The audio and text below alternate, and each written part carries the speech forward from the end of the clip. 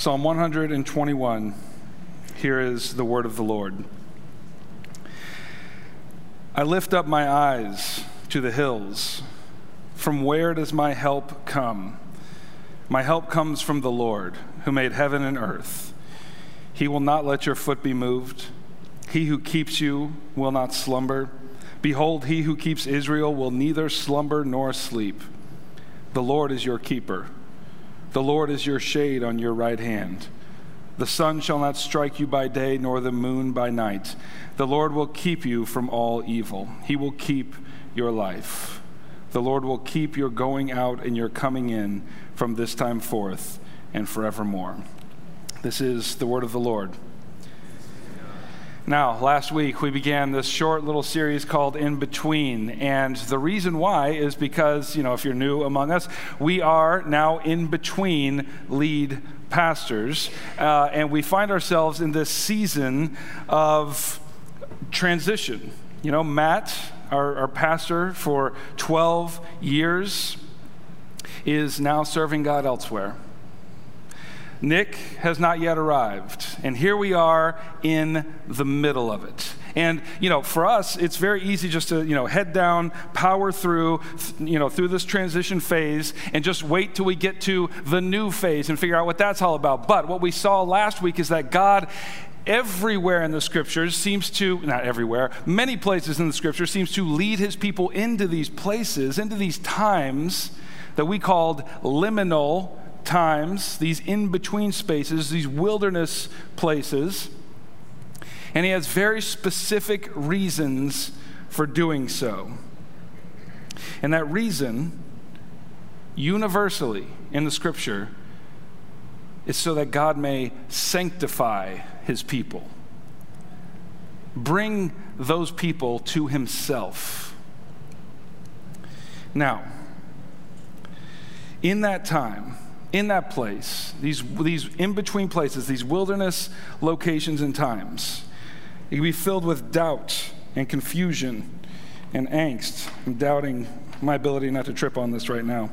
Doubt and confusion and angst. But when God brings us into this time, this in-between space, what he wants to tell us, what he wants to teach us, more than anything, not just hold on until the new phase comes, but here, right now, what we saw last week is that we, Roswell Community Church, do not live by bread alone, but by every word that proceeds from the mouth of God. So we saw that from Deuteronomy chapter 8 as Moses interpreted the Israelites' time in the wilderness. But that's not the only thing that God wants to teach his people in these in-between spaces. And so we're going to consider over the next few weeks some of the other lessons God wants to teach us during this time. And so for the next 3 weeks, we're going to be considering the Psalms of Ascent. I don't know if you know these. It's a series of 15 Psalms starting in Psalm 120 going to Psalm 135. They're called the Psalms of Ascent. And you know that because I'm not making this up. It's actually, the title is on the psalm itself. It says, a Psalm of Ascent. Now, what does that mean? Well, it means that these were pilgrimage psalms. You could just imagine these 15 psalms in like a songbook. And as the people of God came from their various locations in Israel to the 3 appointed feasts that were occurring in Jerusalem every year, they would take this songbook with them.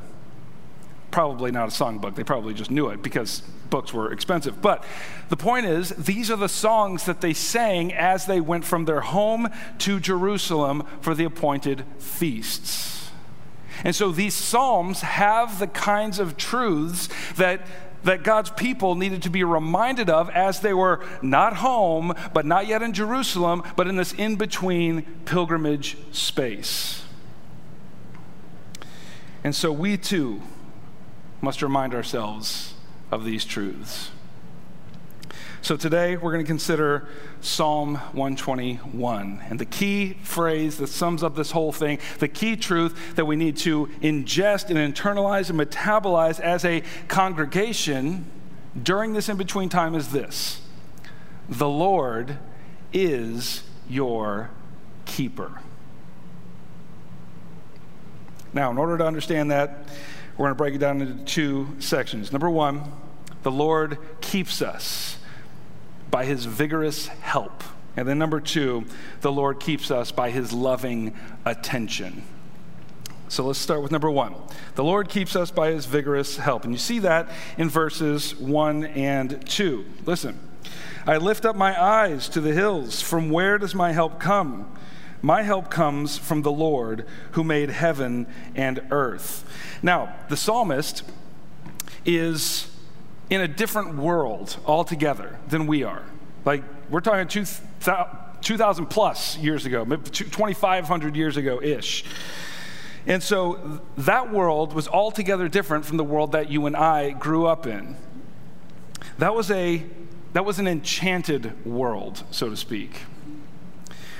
The assumption for people growing up in the ancient Near East is that the world was sort of like charged with spirits and demons, and that those spirits and demons could influence a person's life or a congregation's life for good or for evil. And in that kind of world, in an enchanted world, there were places and objects that were places and objects of power, where actual divine power resided. This is why it was so distressing to the Israelites when the Philistines, if you remember in 1 Samuel, captured the Ark of the Covenant. You remember this? Because in that box resided the power of God. Okay, so in that enchanted kind of world, places, people, it's charged with spiritual power. Therefore, the psalmist, the pilgrims who are in these in-between places, they had much to fear. And they had much to fear that, frankly, we no longer have to fear. You know, I wish I could get more into it, but, post-scientific revolution, post-enlightenment, we live now in more of a disenchanted world. Like, for example, right after I leave here, I'm going to get on a flight with my family. We're going to Colorado. It's a pilgrimage of sorts, family vacation. And, we're going to drive in a car with an internal combustion engine down to the airport. And then we're going to get on a plane that's going to take us tens of thousands of feet into the air. It's not that mind-blowing, but into the air at hundreds of miles per hour, and it's going to land us safely in Denver. Now, it doesn't even occur to me to worry about that. I'm also not an Enneagram 6, but regardless, it doesn't even occur to me to worry about that. My wife is, and she's got all the worries for me. It doesn't occur to me that some sort of sky witch is going to mess with the instrumentation and make our plane go off course or whatever. It doesn't even occur to me. I trust in the mind-blowing technology that is going to deliver us there. And if you stopped me on my way out, and you said, yeah, but Steve, don't you believe in spirits and demons? And I would say, well, yeah, of course I do. I mean, the Bible teaches that. Yes, of course I do. But I grew up, just like all of you grew up, in a disenchanted world. That's not the same world that I grew up in. So therefore, I don't even think about it much. It's just sort of there, and yes, but I don't even think about it. Not so with the psalmist. To be a pilgrim going from your home to Jerusalem, which could have been a very long journey, it was a frightful prospect. And so, what does this psalmist do? This psalmist looks to the hills. Now, there are mountains that surround Jerusalem. They're not huge, but they are mountains that surround Jerusalem. And they, to the psalmist, are a symbol of protection, right? So just like you see this in Psalm 125, verse 2, it says, as the mountains surround Jerusalem, this is another one of the Psalms of Ascent, Psalm 125, 2, as the mountains surround Jerusalem, so the Lord surrounds his people from this time forth and forevermore. So these mountains are a symbol of the protection that the psalmist looks for. Therefore, he asks, from where does my help come? Now, this word help. Okay, this is fascinating. Now, this word help in English, it's not much. We don't. If you have to have help, in English, it's like I could do this on my own, but it'd be nice to have some help. Like if you got to move, you call up your friends, you say, "Hey, I need some help moving these boxes into the truck." It's like I could do it. Like, it's going to inconvenience me. I'm going to be more tired at the end of the day. But you know what? I could do it. But it would be nice to have some help. So in English, the word help kind of means, like, I'll manage okay, but maybe with some more inconvenience. And so, if we take that, our cultural linguistic understanding of help, and apply it to what the psalmist is asking, basically what he's asking is, Lord, in this frightful space of pilgrimage, in this in-between, in this period filled with doubt and uncertainty, it would be nice if you could just give me a little help. It'd be nice if you could assist me on this pilgrimage. But that's not what help means. It's a very weak word to translate the word that's underneath it. It's a Hebrew word, and the word is ezer. You taste that? This sounds, it's ezer. This means, or I should say, it has the sense of a figure of great power stooping to rescue the powerless. John Goldingay, a Hebrew scholar, says that in English, without help, we'd manage. But without ezer, we'd be dead. That's the power of this word. Therefore, the psalmist understands himself to be in a real sense of danger. I'm on this pilgrimage. I could fall. I could get robbed. The demons that inhabit, they could come and they could influence me for evil. Like, it's a very frightful prospect. And so he looks to the hills and he says, from where does my help, from where does my ezer come? And his confidence is sure. He says, I look to the hills and I know my help comes from the Lord, who made heaven and earth. Now, let's stick on this phrase for a minute. The maker of heaven and earth. This phrase, I'm in a dangerous situation. It's doubt, it's uncertain, we don't know, it's dark. I look to the hills. From where does this powerful rescue, from where is this powerful rescue going to come? And he says, the maker of heaven and earth. This invokes the Lord's unlimited power. Like, the psalmist could ask for 1,000 different defenses made out of the stuff of earth, whether weaponry or whatever, but he says, no, I have no time for that. My help comes from the Lord who made heaven and earth. And there's this magnificent phrase, or I should say a magnificent answer, in the Heidelberg Catechism. The 26th question asks, what do you mean when you say, I believe in God the Father Almighty, maker of heaven and earth? Are you ready for this answer? Okay, here it is. What do you mean? That the eternal Father of our Lord Jesus Christ, who out of nothing created heaven and earth and everything in them, who still upholds and rules them by his eternal counsel and providence, is my God and Father because of Christ his Son. I trust him so much that I do not doubt that he will provide whatever I need for body and soul, and he will turn to my good whatever adversity he sends me in this sad world. Now, listen, he is able to do this because he is Almighty God. He desires, or he is willing to do this because he is a faithful Father. Okay, now, That's what it means. So, in this liminal space that the psalmist finds himself in, well, along with the congregation of other pilgrims, what he's asking for is the saving protection of his God. Help, Ezer. And so we need to remember this too. As a congregation whom the Lord loves,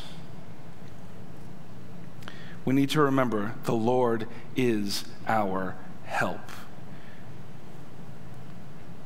So, the Lord keeps us by his vigorous help. Number 2, the Lord keeps us by his loving attention. Now, we're going to see in the next few verses what that help is made out of. So look at verse 3. He will not let your foot be moved. He who keeps you will not slumber. Behold, he who keeps Israel will neither slumber nor sleep. The Lord is your keeper. The Lord is your shade on your right hand. The sun shall not strike you by day, nor the moon by night. The Lord will keep you from all evil. He will keep your life. The Lord will keep your going out and your coming in from this time forth and forevermore. So I'm sure you heard it. The key word here is keep. And there's 2 main senses that we see this word in the Old Testament. This is a very common word in the Old Testament. There's 2 major senses. Number 1, keep in the sense of defense. So, for example, you remember in Genesis chapter 2 when the Lord makes the first man, Adam, and he sets him in a garden, the Garden of Eden. What does he say? Here's your vocation, Adam. It is to work it and keep it. So here you are in the garden. All you do, your entire life, is formed by these 2 phrases, to work it and to keep it. Now, to work the garden, that's easy. We understand that. That's to cultivate it and to, make sure the crops are doing fine.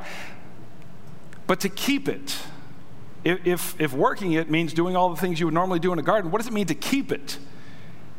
It means to defend the garden. Well, what is there to defend in paradise? Well, we know there's a serpent lurking outside. And of course, Adam didn't keep it. But regardless, that's the sense that it has. Keep in the sense of defense. But the second sense this word has is to observe. So for this, you get things like, keep the Sabbath in the 10 Commandments, or observe the Sabbath. Now, we tend to think of, say, keep the Sabbath as obey the Sabbath. And of course, that's true. That's definitely there. But if you go to the Hebrew scholars on this, they have much more to say about this. And they would say that keep doesn't mean like naked obedience. It doesn't mean like sheer obedience. What it means is to, yes, also that, but keep that commandment in front of your mind, embedded in your attention at all times. So to keep the Sabbath means allow the Sabbath to penetrate your mind and your attention so that it is always before you. Always hold it in your mind. So has it ever occurred to you that you and I take up space in the divine attention? It's an astonishing thought, because we see both of these senses here in Psalm 121. He calls out, first of all, for help, which we just looked at. Like, from where does my help come? Okay, there's the sense of he's keeping us by his defense, by his rescue. But then in verse 8, where he says, the Lord will keep your going out and your coming in from this time forth and forevermore. He will keep your life. He will keep you from all evil. It means that he keeps us continually in his mind. You and I, both as individuals and as a congregation, take up space in the divine attention. And not just like as a bullet point on the list. It's like, okay, Roswell Community Church, I got to keep them in mind. No, it's like, even to the minutest details, does he keep his mind upon us? He keeps continuous, unbreaking thought for our congregation. He's the one who led us into this liminal space. But here, right in the middle of things, in this in-between, he keeps his thoughts fixed continually on us. No matter how dark it is, no matter how confusing this is, his eyes are upon us.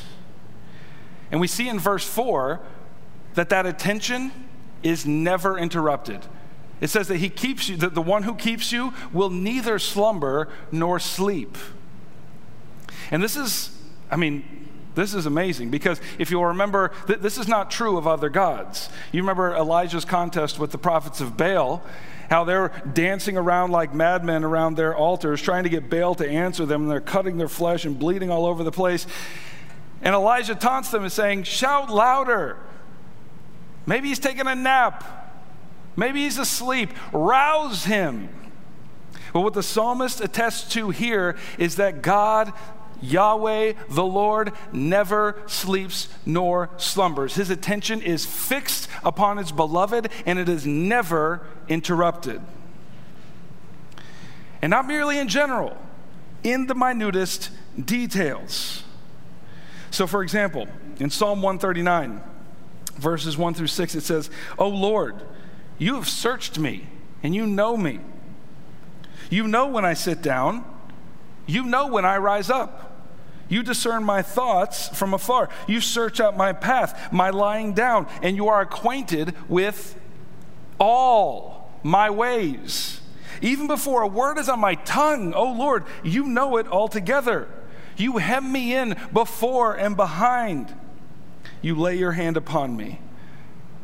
Such knowledge is too wonderful for me. It is high. I cannot attain it. Or let's hear it from Jesus' own lips. In Luke chapter 12, he says, are not 5 sparrows sold for 2 pennies? And not one of them falls to the ground. Not one of them is forgotten before God. Why, even the hairs of your head are all numbered. Fear not, you are of more value than many sparrows. I mean, that is astonishing. We've got to remember this as we travel through this in-between place, that the Lord sees us, the Lord knows us, and the Lord keeps us. The Lord knew. I mean, if we're to believe what David writes in Psalm 139, the Lord knew that this transition was coming from before we were even in the womb. And through this time, the Lord is going to keep us in his thoughts, even in the granular details of our experience. And this is what we must remember during this period of transition. Now, that's marvelous. Yes, I mean, we can all agree. If you love the Lord, that is a marvelous thing to hear. But precisely in the confusion of the in-between, that's where it gets difficult to believe this kind of thing. Like, if you've ever walked through a period of confusion, doubt, darkness, what we've been calling liminal spaces, you know that although your belief structure, you can check off a bunch of boxes, and you can say, oh yes, I believe this, and this, I mentally assent to these truths, the experience is far different. It is very difficult to believe those things all the way down. It is in those times where those truths, in fact, are the hardest to believe. I mean, there may be a lot of us here for whom, I could end the sermon here and you'd be like, yes and amen, the Lord is our keeper, he is our help, praise God, and you go home. But for those of us who are in a personal wilderness, a personal liminal space, your life is filled with doubt, maybe despair, uncertainty. The path behind is gone. The path ahead is shrouded in fog. You don't know where to go. The Lord seems away from you, apart from you, to be hiding himself. And so, yes, we agree in theory that the Lord is our keeper. We agree in theory that the Lord is our helper, our rescuer, our defender. But all the way down, well, there it's more of a struggle. So the question is this: how do I believe something when I don't feel it? Now, I'm restraining myself here. There's a lot of history here. I want to do it. I can't do it. So instead, let me just tell you how it's been for me. Now, how do I believe something when I don't feel it? Well, as I mentioned last week, I've been contending with this kind of liminal space, this liminal time for almost like a decade, this doubt, this confusion, this uncertainty about where to go or who I am, who God is, everything. You have to imagine me sitting in my living room every day, every morning for 10 years, drinking my coffee with my Bible open, trying to eke out prayers as best as I can. And by the way, prayer in this space is the hardest thing, because it's the wilderness, it's the liminal time, the liminal space that actually casts doubt on whether God is even there at all. And so it is very difficult day after day. Day after day, I'm knocking on the doors of heaven, and yet the door is closed, the lights are out, and I'm left on the porch just looking in the window seeing, is anybody home? And the answer seems for all the world to be, no, nobody's home. So after I pray, I look into my hands to see what I've received, and more often than not, I don't see anything. And then one night, I'm laying down with my youngest son, who's 7 years old, to get him to bed. And this kid, at bedtime, has all the questions. I don't know what it is about that time, but he wants to talk about all the things. And so this particular night, his question was, Dad, how do we know that things are real? He said, sometimes I feel like I'm living in a dream. For example, how do we know that bones are real? It's my kid. He's asking the good questions. And the thing is, like I could give him like an hour, I'd turn on the lights and, get out the whiteboard and give him an hour-long lecture about the history of Western philosophy and all the philosophers who have contended with this very question, from Plato to David Hume. But I don't think that's what he's looking for in this moment. And so I just say to him, I don't know, buddy. Do your bones feel real? And he goes, yeah, they feel real. I said, well, then I guess they're real. And then he asked me the question for which those other questions were just the prelude. His voice gets a little quieter, and I can hear it's trembling a little bit with emotion. And he says, Dad, I'm not sure if my love for you is real.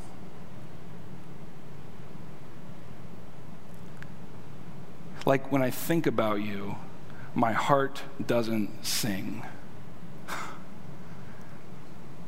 And so I pause for a moment, and then I say, buddy, that's okay. Nobody's heart sings all the time. But in this time, when you're not sure if that's real, all you have to do is to remind yourself that I love you. Your dad loves you. And then one day, if you keep reminding yourself of that, your song will return. And he says, thanks, Dad. And he rolls over and he falls asleep instantly. And as I'm laying there next to him in the dark, he's breathing heavy. It's as if those words become God's words to me. My son, I see and I know that you have been walking in the wilderness for a long time, and I can see the kind of distress that it causes you. You're not sure if your love for me is real. But take heart and fear not. Nobody's heart sings all the time. Keep reminding yourself, your Father loves you, and one day your song will return. It was a good night. And maybe we still doubt that God is our helper, that God is our keeper. And that is okay. That is perfectly normal. But let us now look to Jesus Christ so that we may remember the extent of God's love. Jesus, is the eternal monument that our doubts, while normal, perfectly normal, are not true. Like in the liminal space, it is easy to believe that God is withholding his help, his rescue, his defense. It is easy to believe that he is not keeping us in his attention, that he is not keeping our lives, and precisely because it feels like we must have done something wrong. He must have withdrawn himself because we have unrepentant sin. Whatever. And we have good reason for that. We have good reason to believe that because, if you go to Deuteronomy chapter 28, as Moses is outlining the curses for disobedience that the congregation of Israel will suffer if they break the covenant, he says this in Deuteronomy 28:29, "And you shall grope at noonday, as the blind grope in the darkness, and you shall not prosper in your ways, and you shall be only oppressed and robbed continually. And listen, and there shall be no one to help you." You break the covenant, the help is revoked. But if we go to John chapter 10, listen to this. Jesus says to his disciples, "My sheep hear my voice, and I know them, and they follow me. I give them eternal life, and they will never perish. And listen, no one will snatch them out of my hand. My Father, who has given them to me, is greater than all, and no one is able to snatch them out of the Father's hand." Jesus is saying, in other words, I am the keeper of my sheep. I am the help of my people. And once they come into my hand, there is nothing that can take them away. There is nothing that could snatch them out of my hand, themselves included. Jesus even prays for us to this end. In John chapter 17, he says, "I do not ask that you take them," his disciples, "out of the world, but that you keep them from the evil one." Jesus Christ himself has prayed for us. He has prayed that the Father will keep us from all evil. And will his prayers go unanswered? He has prayed that we might be kept from all evil. He has prayed that our going out and our coming in may be kept in the loving and defensive attention of God. But when we find ourselves in these liminal spaces, full of doubt, full of despair, full of anguish, not knowing which way to go, it is still easy to believe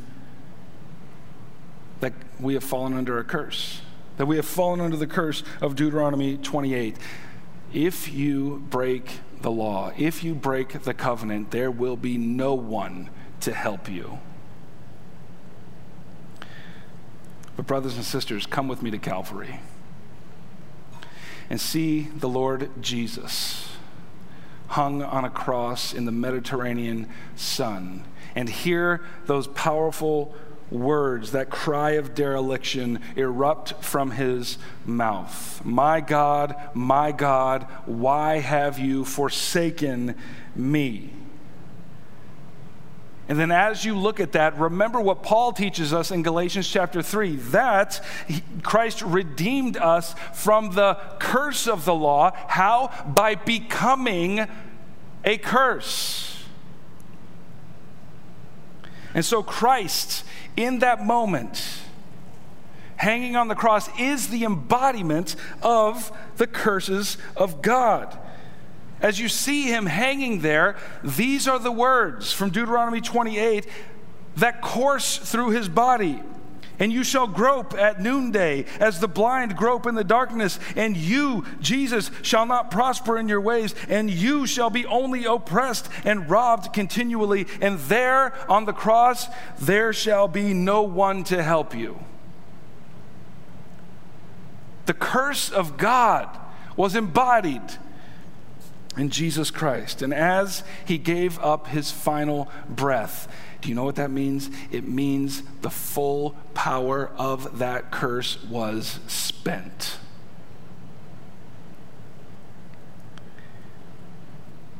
That curse can never be applied to God's people again. And if we believe in his saving death and resurrection, and his atonement for our sins by his shed blood on the cross, then we know that the curse of God will never hold power against us again. In fact, it's the opposite. All the blessings that Christ earned for himself now belong to his people, all who believe in him. And therefore, we may be sure that whether we walk in confusion, whether we walk in doubt, or whether we walk in surety, whether our heart sings or whether our heart is near to breaking, the Lord is our keeper. And he will keep our coming in and our going out from this time forth and forevermore. Amen? Amen. Well, we come to the table now, as we do every week. And this table is a symbol of exactly what we've been talking about here. This table has been set in our wilderness. And by coming here and receiving the body of Christ and the blood of Christ, he is reminding us, I am your keeper. I will keep your going out and you're coming in from this time forth and forevermore. Jesus Christ, our host, has set this table for us in this in-between space so that we might remember that the Lord is our help and the Lord is our keeper. So let us pray. Our Father in heaven,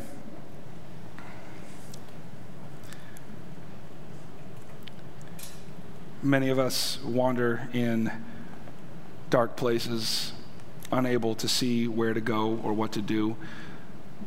Some of us do not. Some of us are walking on the heights of joy. But as a congregation, we are in the middle of true realities. And so we pray that you would keep us, fix us in your loving attention. Be our help. Come to our rescue.